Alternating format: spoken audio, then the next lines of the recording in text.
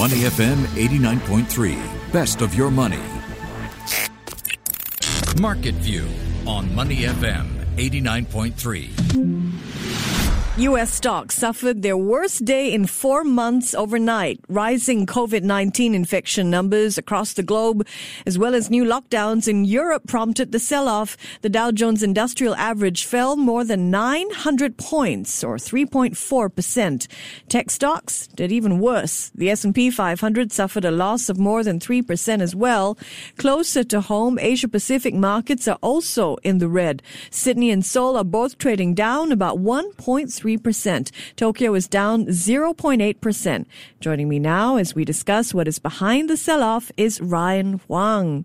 How's today looking? It's Thursday, 29th day of October. It seems like every day it gets busier somehow. Yeah, Halloween around the corner. I know you have kids. Do they dress up for Halloween? Yeah, we are going to dress up as a ladybug. Oh. Because that is a favorite cartoon character right now. That is adorable. Are you dressing up? Yeah, always. Once I went as an inverted yield curve. Oh, my. What does it look like? A lot of graph paper.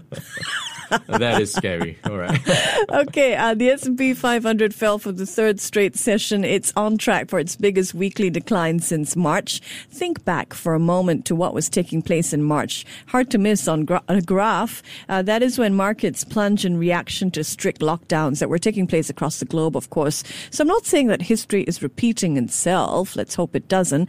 But is the explanation for this market sell-off, the one that we're seeing right now, as simple as that? COVID cases go up and markets go down. Yeah, I think that is a very good question because for a long time we've seen markets bounce back from its March lows, and it was pricing in a lot of hope around a vaccine, around the recovery coming back. And then now I think reality is starting to creep back in that we are going to go through this for a longer time than expected. You are now seeing this really play out in Europe. Places like Germany and France are imposing lockdowns, and this could be the case for other European countries as well, which are seeing record number of cases, the likes of Italy, the likes of Spain. So all of that could just spiral downwards. And we talked about how the markets dropped overnight, and this was a 3% drop for all three, at least 3% for all three major indices. So this is setting up for the worst week since March, and it has erased all the gains for the S&P 500 and the Nasdaq. And if you look at what happened, it was across the board. Even the work-from-home stocks were hit. So the likes of Amazon, Shopify, and Zoom Video was also hit. So it is really a flight to safety from stocks. So COVID numbers reaching a new peak in the U.S. Stimulus talks between Congress and White House have stalled. France and Germany have declared lockdowns of varying degrees. And as you mentioned, not only are stocks under pressure, but the price of oil dropped more than 5% overnight as well. So are there signs of any safe havens? I mean, where are investors putting their money? Okay, there's some movement into bonds, but I think the larger movement has been into safe haven currencies. If you look at what's happening for the Japanese yen, that is up 0.1% versus the US dollar, its strongest levels in 7 months. And if you look at the US dollar, that safe haven currency also getting some traction. It saw its largest one-day percentage gain since mid-September. It's up 0.5% to a reading on the dollar index of around 93.4. So for the week, it is up 0.9%. So dollar versus Sing dollar now at 1.364. Travel-related stocks are particularly hard hit, and maybe that's no surprise. Shares of cruise line operators, Carnival and Norwegian, they tumbled about 10%. And we're also seeing signs of how the pandemic is affecting earnings. Fewer people traveling has taken a bite out of MasterCard's profits. And Boeing, the world's largest maker of airplanes, is reporting a big loss for the third quarter of the year. So tell us, Ryan, what is Boeing doing to stem this bleeding? Yeah, so let's walk through the losses first. It is the fourth straight quarterly loss, and you are looking at a net loss of $466 million in the third quarter. So that swings from a profit of $1.2 billion a year ago. So markets, looking at how shares did, it was down 4.6%. But you have to bear in mind, it was amid a broader market sell-off. What it is doing to, I guess, try to revive its fortunes or to help stem the bleeding, it is cutting jobs. And it has announced it will cut another 7,000 jobs. So all in, it is around, on top of what it has already announced, it will cut 30,000 jobs by the end of next year. So it will be targeting a workforce level of 130,000. Before the COVID-19 pandemic, it was around 160,000. Away from Wall Street, Ryan, the chief executives of Google, Twitter, and Facebook all appeared before a U.S. Senate committee overnight to answer questions about Section 230 of the U.S. Communications Act. Now, that is a piece of legislation that protects tech companies from liability over what users post or what companies take down. Any changes to this law could have widespread implications for the internet. So, how did Twitter's Jack Dorsey, Google's Sundar Pichai, and Facebook's Mark Zuckerberg respond to the grilling? Okay, I will just sum it up. And they are for free speech, and they don't want to be censoring anyone unnecessarily. So it is a very difficult topic and very complicated. So this internet law right now protects these platforms from any liabilities for carrying any comments that may not be favorable, that may be hateful. So they are just seen as distributors. But then there comes the question of where do you draw the line? Because you also have fake news. So how do you manage that? And this is what the session is trying to do. But it has come under fire for a few reasons because of the timing of it.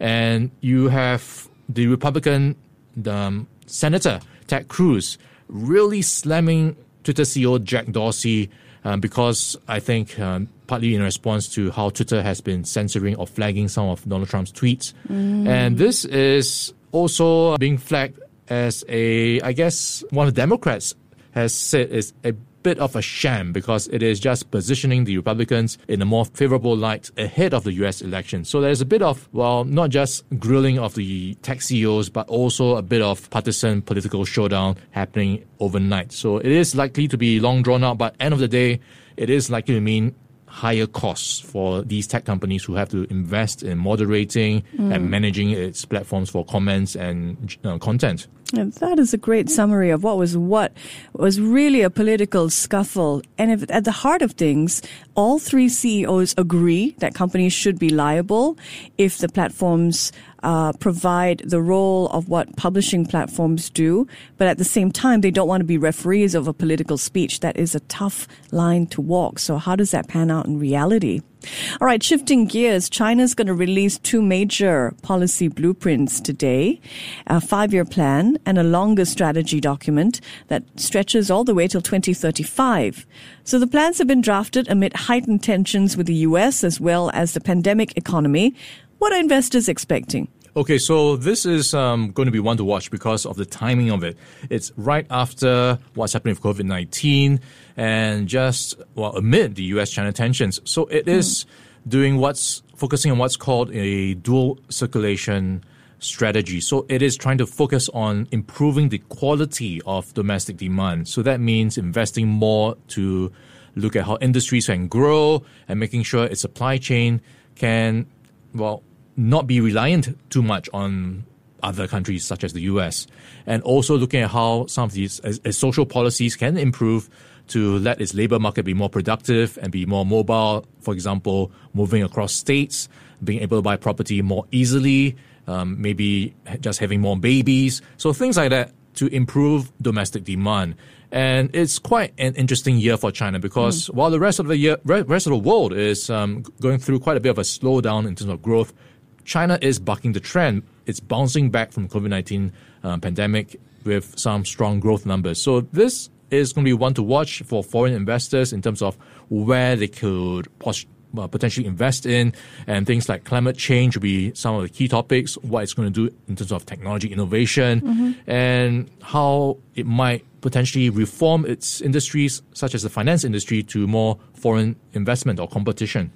Also in China today, nearly 1,000 firms are due to release their quarterly earnings. So if you think that's a big number, listen to this. They have a total market value of $2.8 trillion. Here at home, the MAS, Monetary Authority of Singapore, is warning that it may take longer for Singapore to recover from the economic slowdown than from past recessions. MAS saying that the pace of recovery will be moderate in the quarters ahead.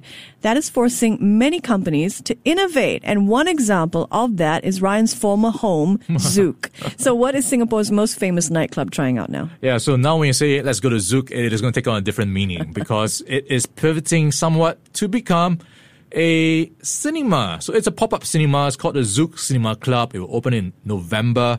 And this is going to be, what it's trying to do is to make it a more immersive cinema experience. It will dress up the atmosphere or its decor with something that will do or relate to the theme of the movie. So what's coming up in November is a title called For the Love of Music. So it will have around the hall the cobbled streets of Paris, the famous Red Mill of the Moulin Rouge Cabaret. So it is also, I guess, trying to maximize its space right now because you can't go clubbing.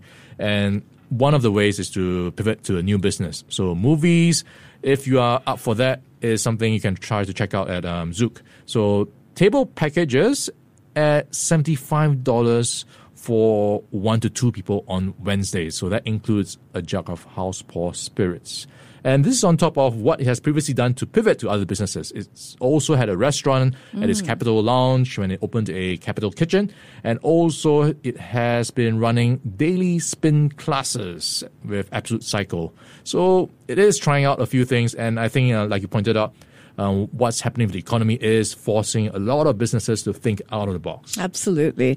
All right, let's check in on local markets now. The STI fell more than 1% yesterday, blowing past support at the 2,500 level. The STI finished at 2483. So how's it doing this morning? Is it steady or falling further? Yeah, so we are off the back of a 3-day losing streak, and the STI yesterday closing at near 5-week lows. And going by the leads we've been getting overnight, it is pretty much drifting lower. It's down by 0.6%, 2,467. And yesterday, we had losses led by the banks, led by DBS, down 2%. And looking at some of the top movers so far, looking at the banks, it is still loading. It is down by 1.3%, extending yesterday's losses. UOB down by 0.7% and OCBC underwater by 0.1%. So that's the picture we have. Pretty much weighed down by everything in the news. He's Ryan Wong, I'm Michelle Martin, and you've been listening to Market View. Before acting on the information on Money FM, please consider if it's suitable for your own investment objectives, financial situation, and risk tolerance. To listen to more great interviews, download our podcasts at moneyfm893.sg or download the SPH radio app available on Google Play or the App Store.